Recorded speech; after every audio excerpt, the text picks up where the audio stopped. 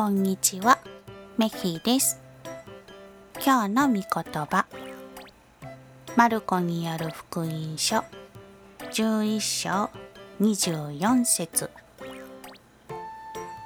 いいですか？よく聞きなさい。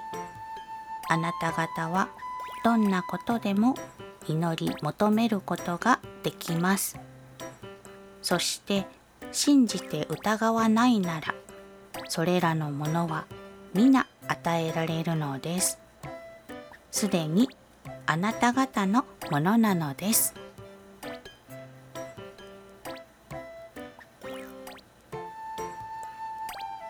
今日もイエス様を信じて疑わず過ごすことができますように。それじゃあ、またね。